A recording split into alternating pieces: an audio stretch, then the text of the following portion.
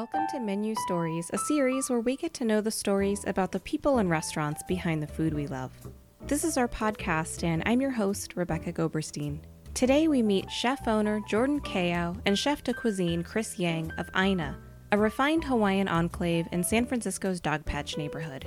The restaurant was born out of a popular Hawaiian food pop-up, and it has clearly fulfilled an unmet need, with lines out the door and a constantly packed house to prove it. Aina's bright and sunny space and equally sunny food options have won over just about everyone, especially San Francisco's discerning brunch crowd. But there's more to this restaurant than what meets the morning eye. Kao, who was born and raised in Hawaii, and Yang, who spent his college years there, are fighting a larger battle to shed light on the history of the Hawaiian people and culture through food. The tale is all too familiar. America arrives to a beautiful tropical island, claiming it for its own, with the culture and stories of the island's longtime occupants getting washed away. We heard something similar on Menu Stories with Pubechu and the history of Guam, and learned that Hawaii's story isn't all that different. Thankfully, we are now able to hear this story. Join us as we discover the history and culture of Hawaii the way Kao and Yang tell it, through delicious, authentic food. Let's have a listen. We're here at Aina with chef-owner Jordan Kao and chef de cuisine Chris Yang. Thanks for joining us today. Yeah, happy to be here. Could each of you introduce yourselves and your roles? My name is Jordan Kao, chef-owner of Aina Restaurant. And my name is Chris Yang, and I'm the chef de cuisine. So, in your own words, what is Aina? I think Aina is a mentality. It's why we chose the name Aina, which means land and earth, that which feeds us. We wanted a word that represented a thought process to how we approach food, ingredients, people, and just the industry in general, which is just honoring the land and what the farmers give us. So if we source really great ingredients and have great partnerships with farmers, fishermen, guys who raise amazing hogs, we're going to have better food. We believe that. We truly believe that. We truly believe that the hard work is done before we get the food, and we want to just respect that. So where are each of you from? You're not from the Bay Area. I'm actually was born and raised on the Big Island of Hawaii in Hilo, actually in the mountains, Waiakea-Uka to be exact. So I grew up with the different vision of what Hawaii is versus most people. Super country, really living off of the land. I grew up in the mountains in a town called Waiakea-Uka. And it's very country, very rustic, very simple, but there's so much different cultural influences from all different areas in Hawaii. So I was fortunate enough to grow up with that, and I didn't realize how special it was until I left. And when I left to go to Boston, that was a different culture shock because I realized that things are so different around the world. And I was 13 years old, which is a pretty formidable year to change locations like that and also surroundings as well as culture. So it kind of made me realize, wow, like fresh fish, living off of the land, that's a very rare thing. So I kind of started to appreciate it that much more and started, remembering more of the stories and the history of where I'm from. What brought you to Boston? My mom wanted us to move to the mainland for just better education. And she knew high school was approaching, so she wanted to make sure that we made that move before high school happened. And she said if she's going to move to the mainland, she's going to move to the place in the East Coast is known for so many great schools and such a close area. So she chose Boston, a lot of great colleges, really great high schools. So I ended up going to a Jesuit Catholic high school, which is a totally different from a public high school in Hawaii. And I'm really fortunate for that.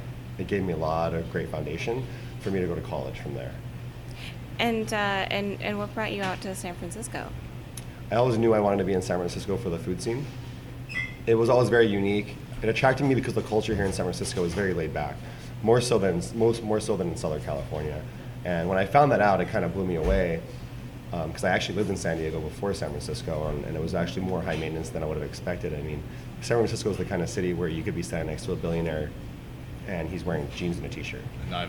And not even know it. And just be total casual about things, but yeah, people know their stuff.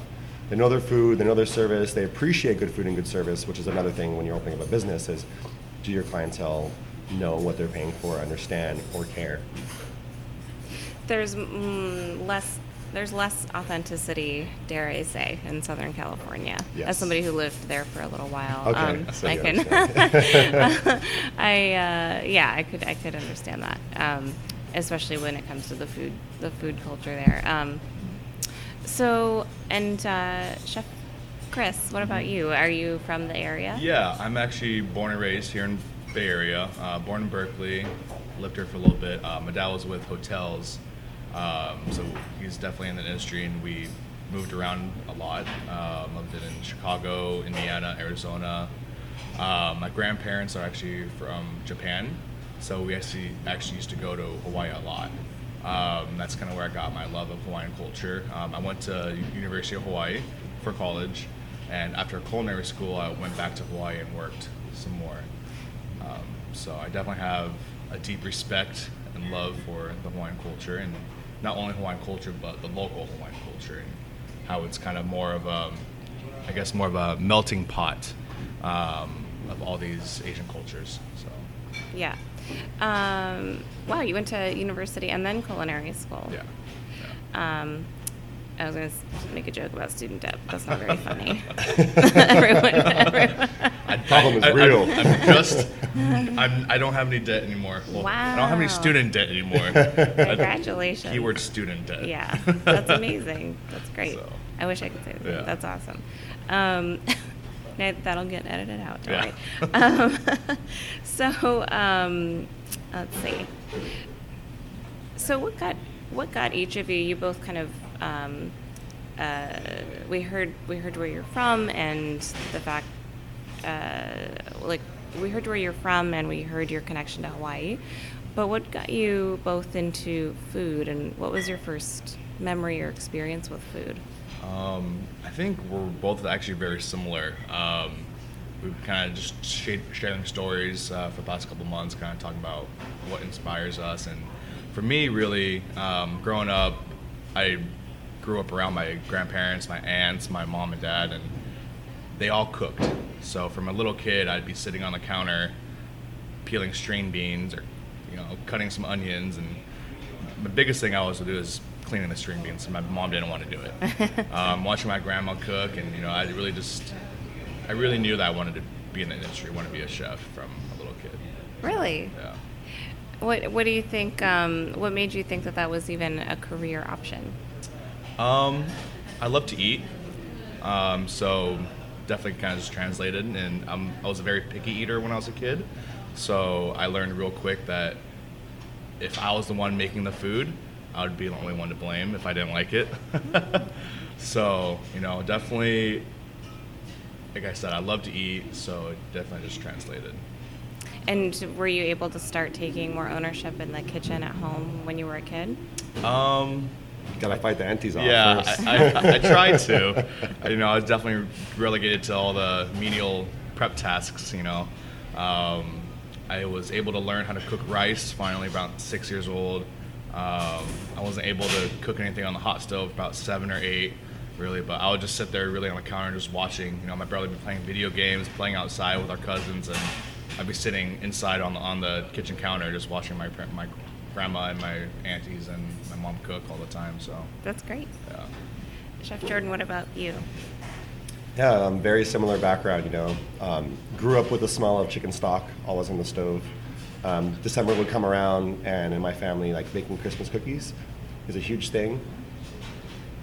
And when I say Christmas cookies, I mean close to 250,000 Christmas cookies. 250,000 cookies was our record one year. And it took us all of December, obviously. And in Hawaii, we didn't have a lot of money growing up, so that would be our gift to people. Friends, neighbors, and Hawaii's very close. You know your neighbors like they're already family, and so your Christmas becomes that much bigger because of it. And everyone really gives those thoughtful gifts because of that. So that was how I grew up, and never thought of it as a career until I got older.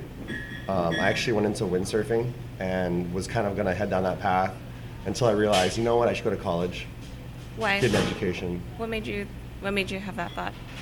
To go to college? Well, in Hawaii, we grew up with the mentality of college isn't necessary just because there's so many other things going on that are positive, and you don't necessarily need to have a need for a college. But when you move to a place like Boston, you start realizing that college is actually the standard. It's like going to high school. It's just expected. And I also wanted to make sure that if things happen down the road, say I got an injury as a athlete, I had a career or a degree to fall back on. I was trying to be logical about things. So I ended up going to culinary school, getting a liberal arts degree as well as a culinary degree. And a lot of that inspiration actually came from when I moved back to Hawaii when I was 18 after living in Boston for 6 years. That kind of got me to reset my thought about my future, what kind of impact I wanted to make. what kind of message I wanted to send people with that, with my job. We all have a choice in what kind of career we choose and what kind of message that sends to people. So I wanted something that kind of gave more pride of where I'm from. When you live in Boston, you hear a lot of comments of, Hawaiian food, that's pineapple and pizza or pineapple and chicken. And it's not even something that we would eat or think about eating in Hawaii. So I started realizing that there's a huge misconception of what local food in Hawaii is, but better yet, what Hawaiian food is. I wanted to start digging deeper into that. So going to culinary school, getting a really solid foundation, and then trying to recreate those stories and memories that I had growing up as a kid and eating all those foods that honestly you can't find anywhere in the mainland. What made you want to focus on telling the Hawaiian story through the food lens versus through another kind of storytelling mechanism? Well, food's one of those things where it brings people together because when people eat, their guard is down. When people have their guard down, you have the opportunity to educate, give people more information. They're going to be more likely to retain it because they're also getting nutrients, which in Hawaii we call mana. When you eat something, you inherit the life force within that. Whether it's the vitamins, the nutrients, whatever you want to call it, there is a life force that you consume, and there's also a respect that comes with that. The energy and the power. This is Rebecca Goberstein, and you're listening to Menu Stories, a series where we get to know the stories about the people and restaurants behind the food we love. This is our podcast, and we'll be right back with chef owner Jordan Kayao and chef de cuisine Chris Yang of Aina.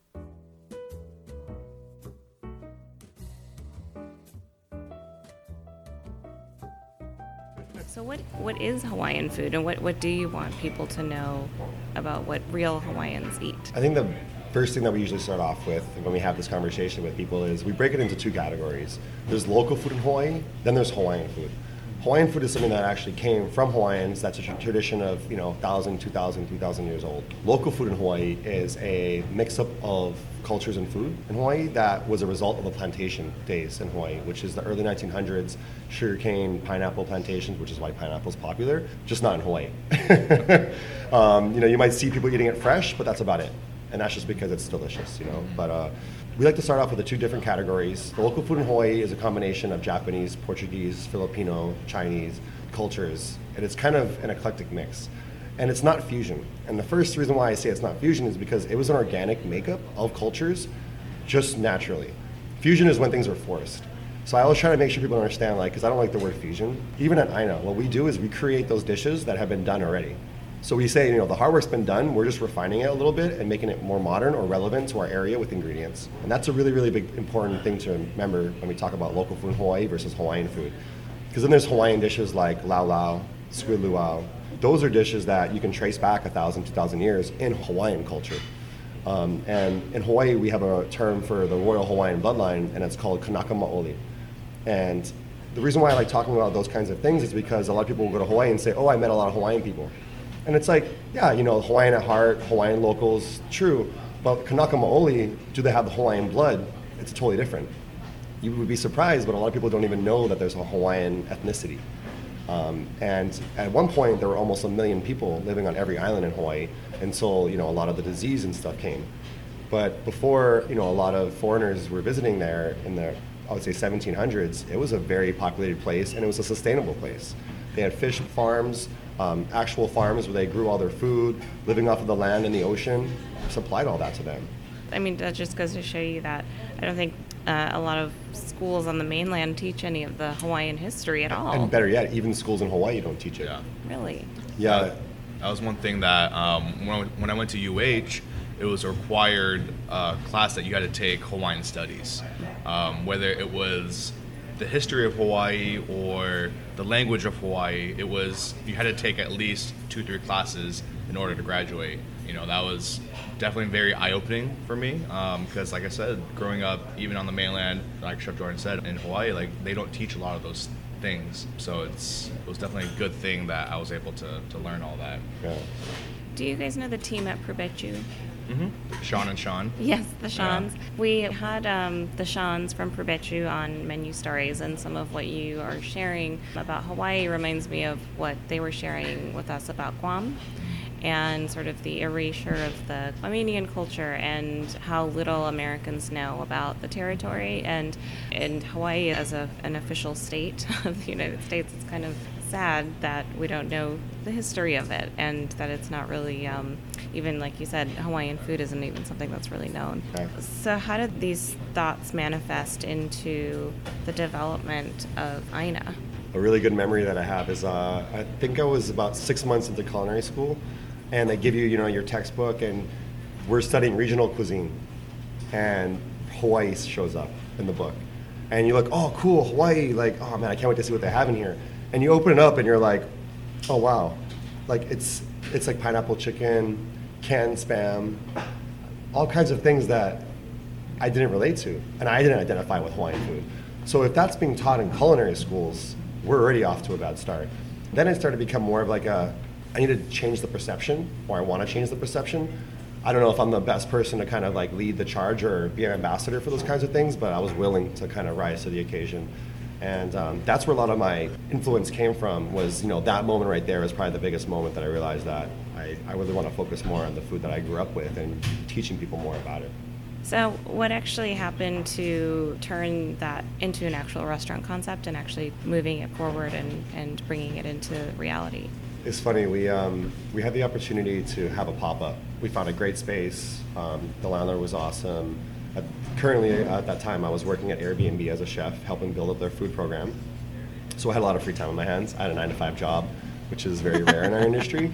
So I was taking advantage of it, and I realized that I'm used to working such long days that working a 9-to-5 for me is like working a half day every day. So I kind of looked at doing a pop-up, and I had worked with my business partner Jason at Lawfully in previous years, and we had always talked about doing something together. We had done private events together for certain clients that had asked or requested me. After a while, I started thinking to myself, I want to do an actual location. So a pop-up came to mind. We had the weekend spot, Saturday, Sunday. Brunch seemed like the most appropriate, given the fact that I didn't have a 9-to-5. So we decided to do food, and at first we didn't even know what we were going to do as far as food. I wanted to do something that was different, because the city needs something different. And I started going back to Hawaii more often. What do you mean the city needs something different? We need more ethnically driven restaurants. The city used to be like that, I feel like. New York is really like that, LA is like that. But here it's like, if you want good Ethiopian food, super hard to find, That's why we like a place like Perpetu, is like, you go there and you're like, wow, this is something different, and it's really good food. There's so many Italian, Spanish restaurants opening up nowadays in this city that are all really delicious, but saturated. When are we going to start to see more cultures being represented properly? I can't wait to see what Filipino food has to offer, because the food and the flavor is already there. Somebody's just going to refine it and do it justice, in a more of a modern way. And I think that's a really exciting movement that I'm looking at right now. What are some other restaurants that you think are doing that and sort of telling the story of different ethnicities and cultures through food in San Francisco? I really like La Siccia. They focus on Sardinian food, but it's so regional, the dishes that they cook, because they all cook it from their homeland. They leave and they close the restaurant for like 1 or 2 weeks every year and go back home. They have their own wine vineyard back home. So it's literally like you're getting their home experience in San Francisco. To me, that's like a Michelin star experience right there. It's just because it's not plated refinedly or with tweezers or whatever, it might not be in that category. But if you talk about the effort that gets put into it, the originality of each one of those dishes, to me that's huge. I think definitely, like you said, the most important part is the ability to be able to tell a story through your food. I know we had talked about Perpetu and the Sean's, and from before they opened Perpetu, and they're kind of seeing the whole process, and they've definitely come a long way. And it's that story. It's like kind of what they're trying to do for Armenian food, Chamorro food, is I feel what we're really trying to do for Hawaiian food is really, I don't like to say educate, seems kind of elitist, but more of just open everyone's mind and show everyone what real Hawaiian food is and what it can be. So it sounds like from the pop-up you got a sense for the desire for this kind of food, because sometimes it's like you might want to tell a story but people don't actually want to hear it. What do you think drew an audience to this food and to what you're bringing here? Rice and eggs. Yeah. I wish, when you think about it, and I actually did do research before we even opened the pop-up, I was trying to find a space where you could actually get a decent meal with rice and eggs for brunch. And unless you go to Daly City and you go to a few of like the local Filipino restaurants, it's hard to find a place that has rice and eggs. Every place does a standard brunch menu or a breakfast menu, which is great, and don't get me wrong, you'll catch me at those spots once in a while. But what happened to doing something different or giving something that people weren't expecting or that was original? What's so special about rice and eggs? It's like the Holy Trinity. Yeah. You have to add furikake in there. Then it's the Holy Trinity. It's the balance. We call it stick to your ribs rice. And when that egg is perfectly cooked and it's coating over the rice, it's almost like you're creating sushi rice, but with the yolk. And then you have the furikake for your saltiness and your season, and then your seaweed. It's one of the best combinations, and any Asian culture can appreciate that for sure. Any person can appreciate that. I didn't realize the demand was going to be that high because the pop-up was very rustic. We weren't trying to make the food as elegant as we are now. Now we have the time to do that because I'm not working more than a couple of jobs. But I realized that people really like the food and the soulfulness of it, and the rice and the eggs. Every dish on our menu pretty much has rice and eggs, but in a different way. Whether it's the way that the eggs are cooked, whether it's the style of the rice, everything kind of varies. We weren't very rich growing up. We definitely did well, but we always had rice and we always had eggs, and it was kind of like whatever we had left over. So in the morning, instead of making cereal or pancakes, we'd always have rice and eggs. And what really brought me to here and to work for Chef Jordan is just the soulfulness and really coming back, and it's comfortable. I still eat that almost every day, rice and eggs. Throw a little spam on that. Not only in the morning, I get home 1 o'clock in the morning, rice and eggs. It's just something that is just, like Jeff said, stick to your ribs. It just makes you feel good at the end of a long day. So, Aina's been open for 8 months now. What's been the most challenging thing and sort of surprising thing as you've been in the first year of your journey? I think we've been very lucky. We haven't experienced as many challenges as most places do during their first year. I think I would say the biggest challenge for us right now is finding cooks and just any part of the restaurant industry, any employee that naturally has that care and that glow and that respect towards themselves and what they do every day. It's just a rare quality to find, I think, in any profession. So that's been our biggest challenge, is to find people that are like that. We want to make sure that people that we bring on aren't just experienced, because people use the word aloha a lot. We don't use the word aloha here. We show how aloha is, because aloha is an action. It's a mentality. It's the way you act. It's giving things to people unconditionally without expecting anything in return. That's true aloha. So we like to act out and live aloha versus saying aloha to people. We say e como mai, which means welcome into my home, or mahalo nui, thank you very much, which I think represents Hawaiian culture better. Finding people that have that mentality, that mindset, or the willingness to learn those things has been the biggest challenge for us. I think that's a common struggle with a lot of restaurants we end up talking to. Especially, we have such a small staff, and we're such close-knit that everyone's ohana. Ohana is family in Hawaiian, and it's more important for us to foster a good working environment and make sure everyone meshes. We're trying to grow our ohana right now, and we're hoping to make it, bigger. And the more people that come in here, we pick a Hawaiian word of the week every week. So we also talk about the culture as well as the language, because we want people to embrace the whole thing. We don't want to be flashy about it. We just want to start with our own staff. If we're trying to influence and teach people certain things about where we grew up, we have to kind of start with ourselves.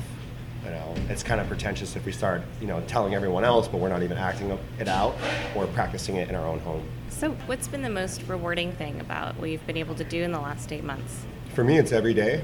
I would say the best thing that's happened in the past 8 months is the things that happen every day. I get guests that come up to me once in a while. And I say once in a while, sometimes it's like almost like one person an hour will come up to me and they'll tell their story of who they are, where they're from. And it usually has some kind of ties to Hawaii, whether they were from there, their parents were from there, they brought their grandma in who was born and raised in Hawaii. To see their genuine happiness, unconditional happiness, where they're just like, thank you so much for doing this, because they understand that we're trying to change that perception of what local food is and what Hawaiian food is. And they also know it tastes good. And to have them come in, get that memory back from when they were a kid, and they had their first loco moco, and they're just sitting there digging in. And the plate's gone in 5 minutes, and you're like, wow, they really enjoyed that.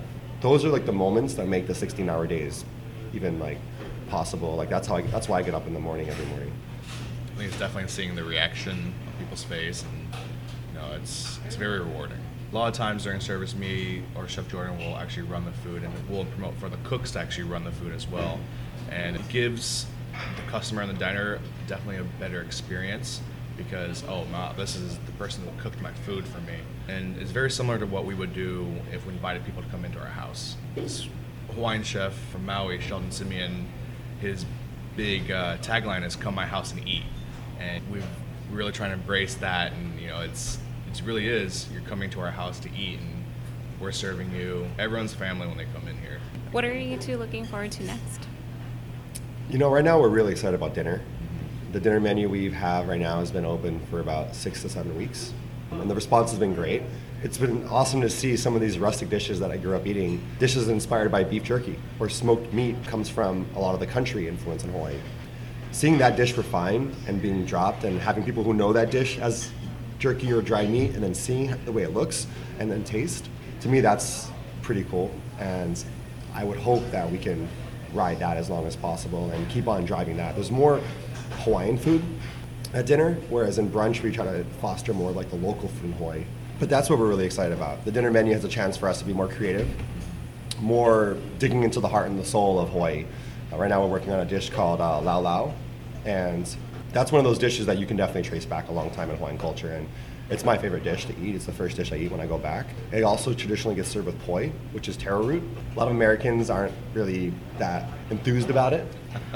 So my goal has been to, how do we make it in the most truest form without losing the soul, but where the guest still understands when you eat that poi and that lau lau together, you have harmony. And you have like a quintessential Hawaiian dish. The most important plant in the Hawaiian culture is taro plant, the root, and then the leaf, which we call kalo. And that dish has poi, which is from the root, and then kalo, taro leaf wrapped around the pork, which is inside the lau lau. And to me, that's a dish that once we're trying to refine and get that sent out for the dinner, I think I'm going to be really, really happy to see the response from that. And being able to bring our own taro root in from Hawaii, make our own pa'ia'ai and poi, which is a very traditional process for steaming and then pounding out the root to form like a paste or a sauce. That is totally different when you do it fresh and you serve it fresh versus buying a frozen one, which is still delicious. But if we're trying to win somebody over, we got to start at like its truest form. Well, thank you so much for joining us today, and we can't wait to see the dinner menu evolve and continue to explore Hawaiian culture and local food. Mahalo nui, thank you very much. Thank you. Mahalo nui. Is that right to say back? Yeah. Okay. Yeah.